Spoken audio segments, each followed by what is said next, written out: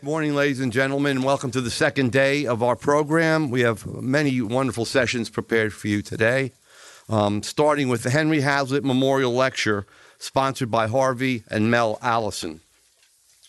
Alan Mendenhall is Associate Dean and Grady Rosier Professor in the Sorrells College of Business at Troy University, where he also directs the Manuel H. Johnson Center for Political Economy.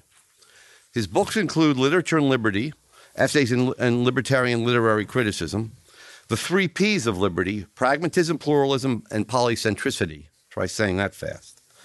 And most recently, Shouting Softly, you like alliteration here, Essays on Law, Literature, and Culture. His novel, A Glooming Peace This Morning, is scheduled for release in 2023. His academic writing has appeared in numerous peer-reviewed journals and law reviews, including the Journal of Jurisprudence, the Independent Review, Libertarian Papers, Quarterly Journal of Austrian Economics, and the British Journal of American Legal Studies. He edited Southern Literary Review for over a decade. Dr. Mendenhall holds a BA in English from Furman University, MA in English from West Virginia University, JD from West Virginia University College of Law, LLM in Transnational Law from Temple University, and PhD in English from Auburn University. Before joining Troy University, he was Associate Dean and Founding Executive Director of the Blackstone and Burke Center for Law and Liberty at Faulkner University Thomas Good Jones School of Law. His popular writing has appeared in Newsweek, Fox News, Fox Business, The Wall Street Journal, The Washington Times, among many, many other media outlets. His topic today is ESG en route to Etatism.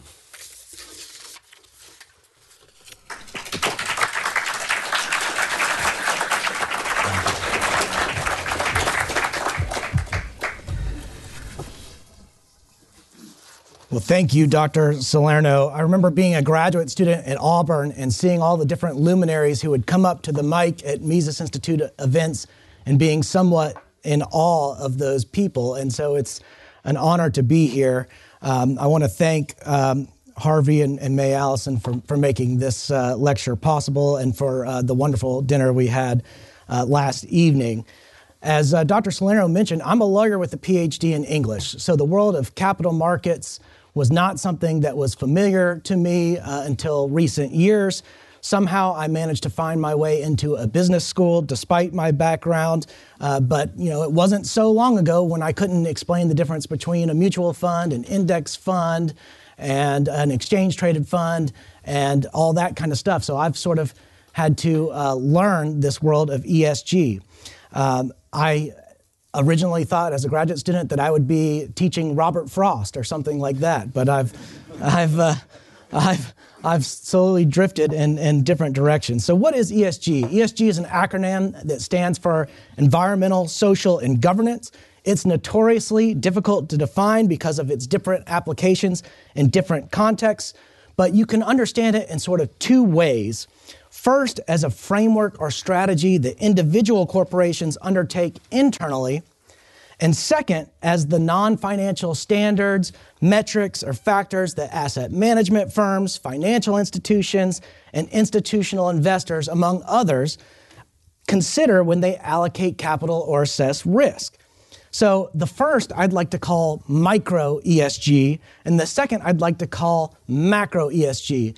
These are not the official nomenclature. These are just terms that I think help us ease understanding. So macro ESG consists of governments, central banks, NGOs, asset management firms, finance ministries, financial institutions, sovereign wealth funds, and a global consortium of institutional investors that collaborate to operationalize ESG at the micro level among different private companies, in particular publicly traded companies. So the combined entities comprising macro ESG exert enormous pressure on the private sector.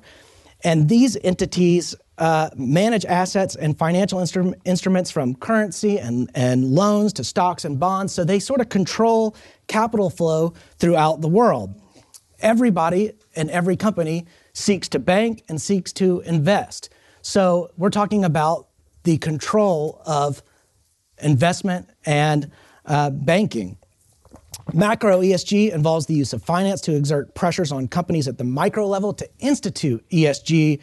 And micro ESG consists of numerous corporations from all industries responding to major incentives and changes at the macro level. Both forms of ESG, micro and macro, attempt to repurpose corporations according to alleged social obligations rather than profit maximization. So ESG sort of began in this 2004, the first sort of clear articulation of it was in 2004. There was a conference called Who Cares Wins, sponsored by the United Nations, the International Finance Corporation, which is an arm of the World Bank, and Switzerland's Federal Department of Foreign Affairs. And this conference sought to mainstream ESG and to integrate ESG value factors in financial market research, analysis, and investment. Subsequent to this conference, a report was issued. It was funded by grants from the governments of Italy, Luxembourg, the Netherlands, and Norway. So this, to me, does not sound like an initiative of entrepreneurs seeking private solutions to problems. And initially, ESG didn't quite catch on, but we had this 2008 financial crisis, right? The banking crisis. And we had the Troubled Asset Relief Program and all these bank bailouts. And banks were looking for good PR. They were the bad guys after this risky behavior. And people were calling for executives to be put in jail, and no one was. And so ESG became a really convenient PR technique for these financial services institutions. There was this perception that absent shareholders that didn't engage in sufficient oversight or engagement with corporate boards and governance, contributed to this financial crisis. And so after the financial crisis, you see a lot of foreign governments coming up with stewardship regulations. The United Kingdom instituted a stewardship code in 2010 for asset managers and others who invest capital on behalf of beneficiaries.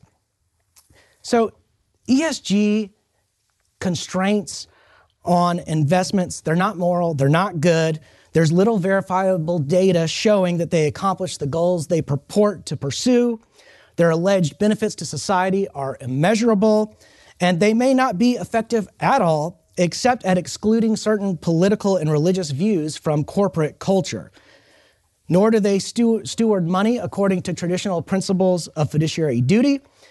ESG makes certain CEOs feel pretty good about themselves as they get rich, but it doesn't achieve in practice the objectives it promotes in theory.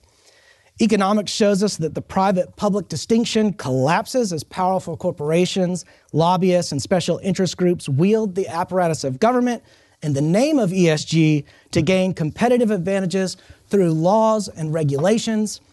Because corporations seek subsidies and privileges, tax breaks and incentives, barriers to entry, and all the rest, they will continue to advocate new government ESG regulations to dominate an industry or reduce competition. Meanwhile, the government's going to try to pick winners and losers, favoring certain industries or companies over others, certain industries that are ESG friendly over others.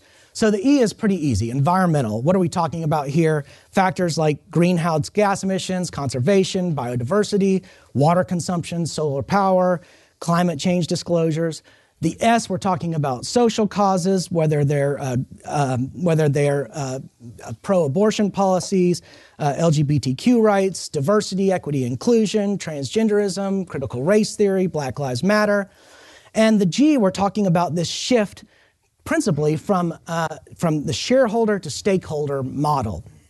The governance piece of it has some things that are actually not so bad. Like, we think it's okay for corporations to have more transparency and things like that. But really what this is about is the shift from the shareholder to the stakeholder model. Milton Friedman wrote a famous essay in the 70s in the New York Times about how the purpose of corporations is chiefly to maximize profits for shareholders. And that if corporations maximize profits for shareholders, they indirectly benefit society writ large. And that's how corporations do good. They don't need all these other social causes. The Business Roundtable, which my friend Scott Shepard refers to as a lunch club for CEOs, in 2019 came up with a new definition for corporations where they sort of tried to repurpose corporations to align them with social good and vague terms like societal impact. Well, what is a stakeholder versus a shareholder? Well, some stakeholders, it's easy to say, well, your customers, your employees, your suppliers, those are stakeholders that are easy to identify. But what people are now trying to define as stakeholders is society writ large or the public interest. These terms are vague enough that they give executives a lot of wiggle room to get away with bad behavior. For example, if the purpose of your corporation is to maximize profits for shareholders, well, it's pretty easy to see whether you're doing a good job at the end of the year. It's a matter of accounting. You look and see, well, did our revenues exceed our expenses? Yes. Oh, great. We're doing the right thing. But if your purpose is to maximize social well-being, how do you measure that? You can't measure that.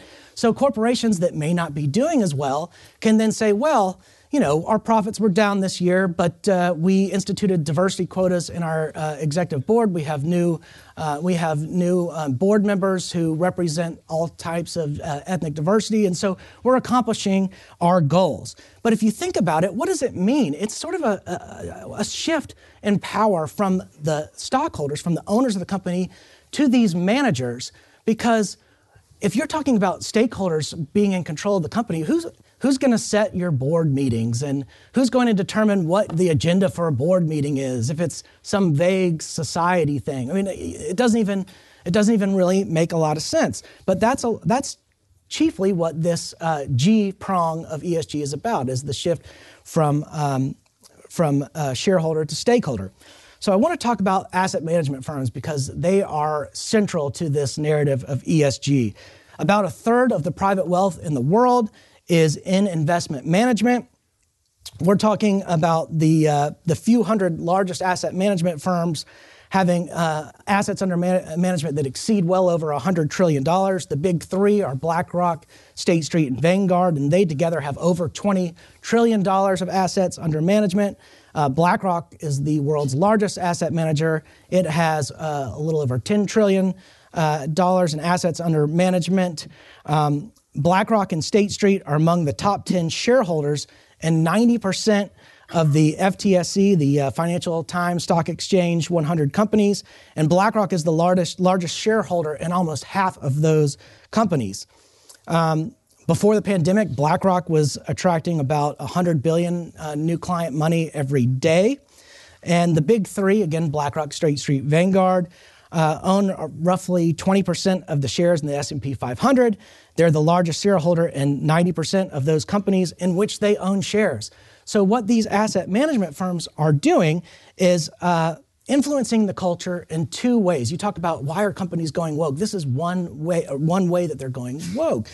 Is first the investment strategy. So they're investing in, for example, exchange-traded funds in which resources are pooled into companies that favor typically leftist political causes, and they're excluding politically disfavored groups and these exchange-traded funds. So that's one way. The second is by their shareholder voting and proposals. So when these asset management firms go out and buy large amounts of shares in publicly traded companies, they then engage. So if a company's doing things they don't like historically, if people own stocks in a company and companies didn't do things you liked, you just divested. You withdrew your money and you took it somewhere else. That's not what these asset management firms are doing. They are engaging, which is they're strong-arming and bullying these boards of corporations to do, whatever they want them to do to move these companies to the left.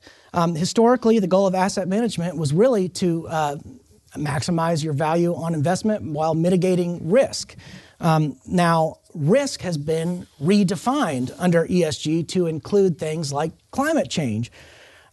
So you might say that, okay, long-term investment, you'll notice that when people talk about ESG investments, they always emphasize long-term. Why it's important for the long term to take into account climate change. they'll say, well, available resources will diminish over time because of climate change, or we'll have weather changes. Our supply chains will be affected by hurricanes or whatever. Well, the reason I think that people emphasize that long term is not actually because they are really looking at the long term. If they were looking at the long term, they would look backwards as well as forwards to a future that is unknown. But they emphasize long term because in a year or in 2 years or in 3 years, when circumstances haven't manifested the way they predicted, they can say, well, it just hasn't happened yet. This is long term. Things still haven't occurred. So, you just be patient. Eventually, the climate change will destroy the world and all these things, but you just keep waiting. The other thing is these asset management firms emphasize regulatory risk. And they'll say, well, there's all this potential regulatory risk involving climate change that will be coming down the pipeline. Meanwhile, they're lobbying for regulations. So it's a self-fulfilling prophecy. They're like, watch out for these regulations that might come away. And by the way, we're paying all these people to try to get these regulations in place. Now, there was a study published by researchers at Columbia University and London School of Economics, not exactly home for a lot of great free market thinking, but they found that these ESG portfolios had companies that had really terrible track records with the environment. And that these companies, this is from kind of a leftist perspective. These companies don't treat their employees well. They're environmentally bad companies and all these kinds of things. And that's just sort of interesting because on the investment side, these asset management firms are assuring investors that these are the best companies there are. ESG ratings are they're private ratings agencies out there, and some of them employ artificial intelligence. And what they do is they issue scores for publicly traded companies, ESG scores, and they'll say, typically they're in quartiles. Like if you're 0 to 25, you're not doing very well. If you're 50 to 75, you're okay. If you're 75 to 100, you're great. There's one CEO of a ESG rating company that said, look, we need these private ESG ratings to save capitalism, because if private industry doesn't start doing this ESG rating, then it's going to fall to government. Governments are going to start doing it. And in fact, these ESG ratings agencies are kind of all over the map, and there's no consistency among them. And there are accusations of greenwashing and woke washing, which are when companies that are reporting their data to these private ratings agency, they're giving false or misleading information about their dedication to either wokeness, social causes, whatever, or to environmental causes. The other thing that's kind of interesting about these ESG ratings, and first of all, I love fast food, I love Diet Coke, I love all these things, but if you look at Coke and Pepsi products, I think it's pretty safe to say they contribute to diabetes, obesity, heart disease, things like that, but they earn really high ESG ratings. And I'm pretty sure, Coke and Pepsi aren't just changing the world for the better by our consumption of that product.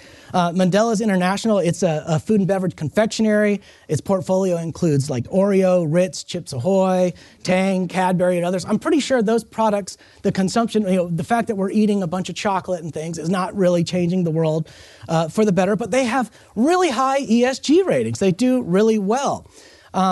The SEC had a report analyzing these different ratings agencies, and the SEC sort of said, look, they're all over the place, and the left is looking at that saying, this is why we need the Securities and Exchange Commission to now make uniform standards. Now we need the SEC to step in and have its own ratings agency, so we have one standard that everyone has to comply with, and it's clear, and it's government mandated. And so the left is trying to push that. A lot of people will say, well, ESG it seems harmless. It seems like a lot of private companies just wanting to do what they want. Why don't we just let companies, if companies want to do DEI and if companies want to do all these things that are harmful to their business, why don't we just let them do it and fail? Well, I would encourage those people to look at an executive order from President Joe Biden from May 20th, 2021, in which he ordered basically all federal agencies to figure out how to institute ESG within federal agencies. And that included environmental stuff, net carbon emissions by 2050, diversity, equity, inclusion measures. So this is just a little list, a short list. It's just a sample of some of the people that are affected. The National Economic Council is supposed to do this. The National Climate Advisor is supposed to do this. How many of you even knew there was a National Climate Advisor? The Secretary of the Treasury, the Department of the Treasury, the Chair of Financial Stability Oversight Council, the Federal Reserve Board, the Securities and Exchange Commission, the Commodities Futures Trading Commission, the Federal Insurance Office, the Secretary of Labor and the Department of Labor, the Federal Retirement Thrift Investment Board, the Secretary of Agriculture and the Department of Agriculture, the Secretary of Housing and Urban Development and HUD, the Secretary of Veterans Affairs and Department of Veterans Affairs, the Federal Acquisition Regulatory Council, the Office of Management and Budget. All these different federal agencies are directed under this executive order to figure out how to institute ESG. Well, how does that work? Well, the Federal Reserve Board has partnered with 6 of our biggest banks, Bank of America, Citigroup, Goldman Sachs, JP Morgan Chase, Morgan Stanley, Wells Fargo, to monitor and measure climate-related risks. So you have this weird sort of private-public partnership here. And why would the president seek to institute these, to encode these elite preferences in federal agencies? Well, we all know that traditionally government was supposed to be 3 branches in the United States. You had your executive, your legislative, and your judicial branch. But we have this thing called the administrative state that has sort of arisen as a 4th branch of government. And within it, it has 3 branches of government that are unaccountable to our legislative processes, right? These administrative agencies have administrative law judges. There's your judicial branch. They promulgate rules and regulations. There's your legislative branch. And they have executive agency heads. There's your executive branch. And those executive heads enforce the laws. So you've got an entire administrative state that's rising up that has as much power as the other 3 branches combined. And there's no accountability. So if you can encode elite preferences into that, if you can start instituting ESG into the administrative state, well, then it's embedded in the system and it's here to stay. What's so interesting about ESG is if we already have a Clean Air Act, a Clean Water Act, Title VII, Title IX of the Civil Rights Act, the Sarbanes-Oxley, Dodd-Frank, Wall Street Reform, Consumer Protection Act, you name it. We got all these things. And banks already require hurricane and flood insurance and other forms of insurance related to weather. Why is all this other stuff necessary? You really shouldn't need all this stuff being embedded in federal agencies. Well, it's being embedded in federal agencies because they want that power. This is really concentrating the power in a few select banks, a few select asset management firms that are basically revolving doors. You can look at BlackRock and see the executives that jump out of BlackRock into the Biden administration and jump back in. It's very, very nefarious. Now, another way that you're seeing ESG being instituted is through this phenomenon called debanking. So you may have heard people saying that one day you may go to the bank and the bank, you may be seeking a loan, and the bank may say, well, what's your ESG rating? And you say, well, I don't have an ESG rating. I'm a family-owned company. Well, sorry, your ESG rating doesn't qualify you for a loan with us. You have to go somewhere else. And some people think that this is just a scare tactic. The left will say, oh, that's just a scare tactic. That's not something that's actually going to happen. Well, go ask a Canadian trucker what he thinks about this.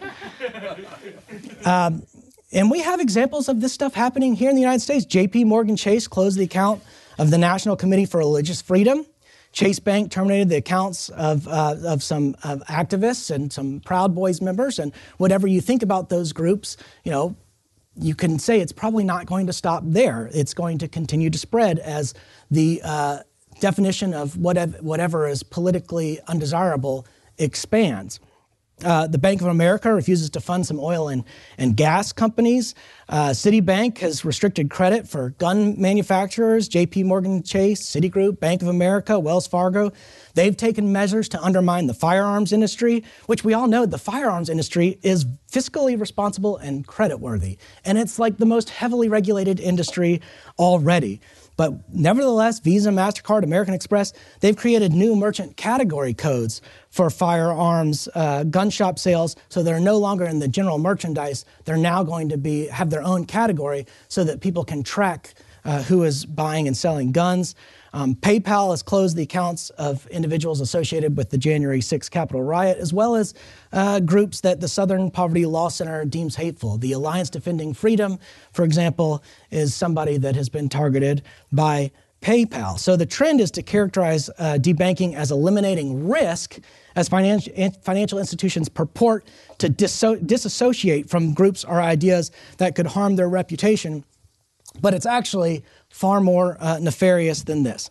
Now, you'll see a lot of big companies, big banks, asset management firms, but also a lot of big publicly traded companies coming out and supporting ESG. Why would big business support ESG government mandates? Why would they say, yeah, we actually think we should have these SEC regs, we should have these new Department of Labor regs, we should have all these things?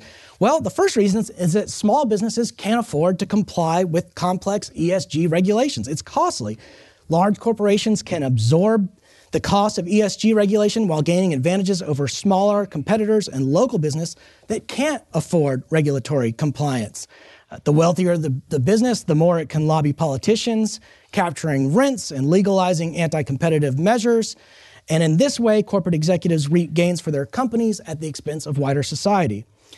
Another reason is that the threat of government coercion incentivizes businesses to support positions that are otherwise against their interests. So although ESG would not make them better off, businesses might embrace or pursue it if the consequences of non-compliance with government mandates or regulation would make them even worse off. So in other words, government distorts incentives for businesses anticipating future regulations or complying with current regulations.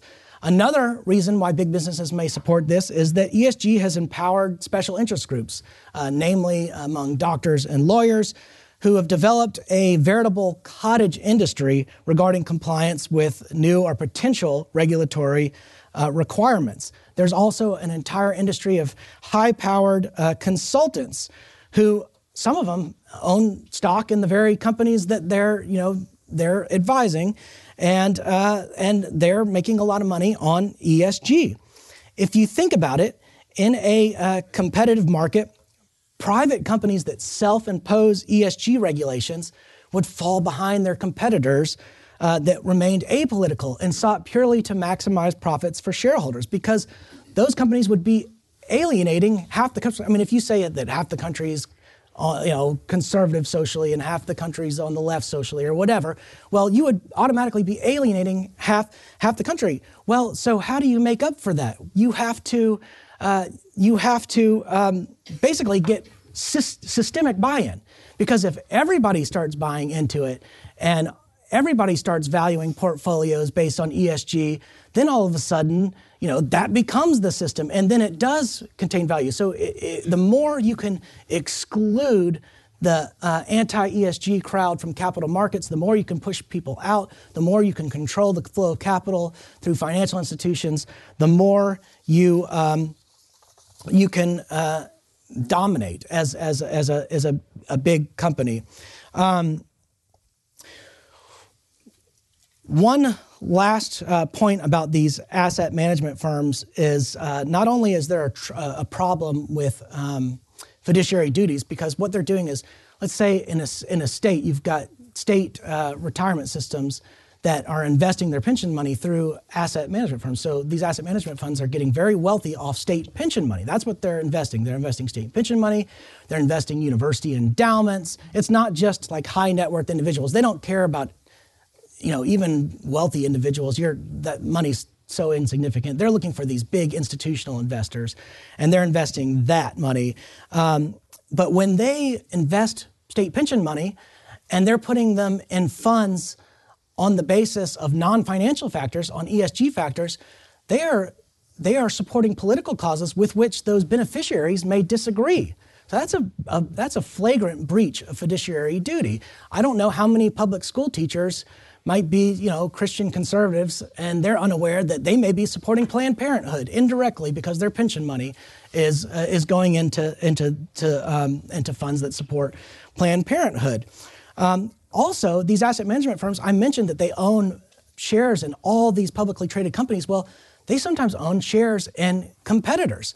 And so they're getting proprietary information about different competitors and exercising their proxy voting power and pushing companies in one direction or other with all this insider knowledge about the internal workings of these different companies. And that's also a flagrant conflict of interest. So you've got all kinds of serious legal problems with these entities. So I began with this reference to Robert Frost. I joked about how I thought, one day I would just probably be teaching Robert Frost. So I'll actually end improbably with Robert Frost. So you have to picture the narrator of this poem. He's an old man, sort of an avuncular figure, maybe a white-bearded man in the woods, and he's walking around somewhere in snowy New England and narrating this poem. And the poem goes like this. Whose woods these are, I think I know. His house is in the village, though.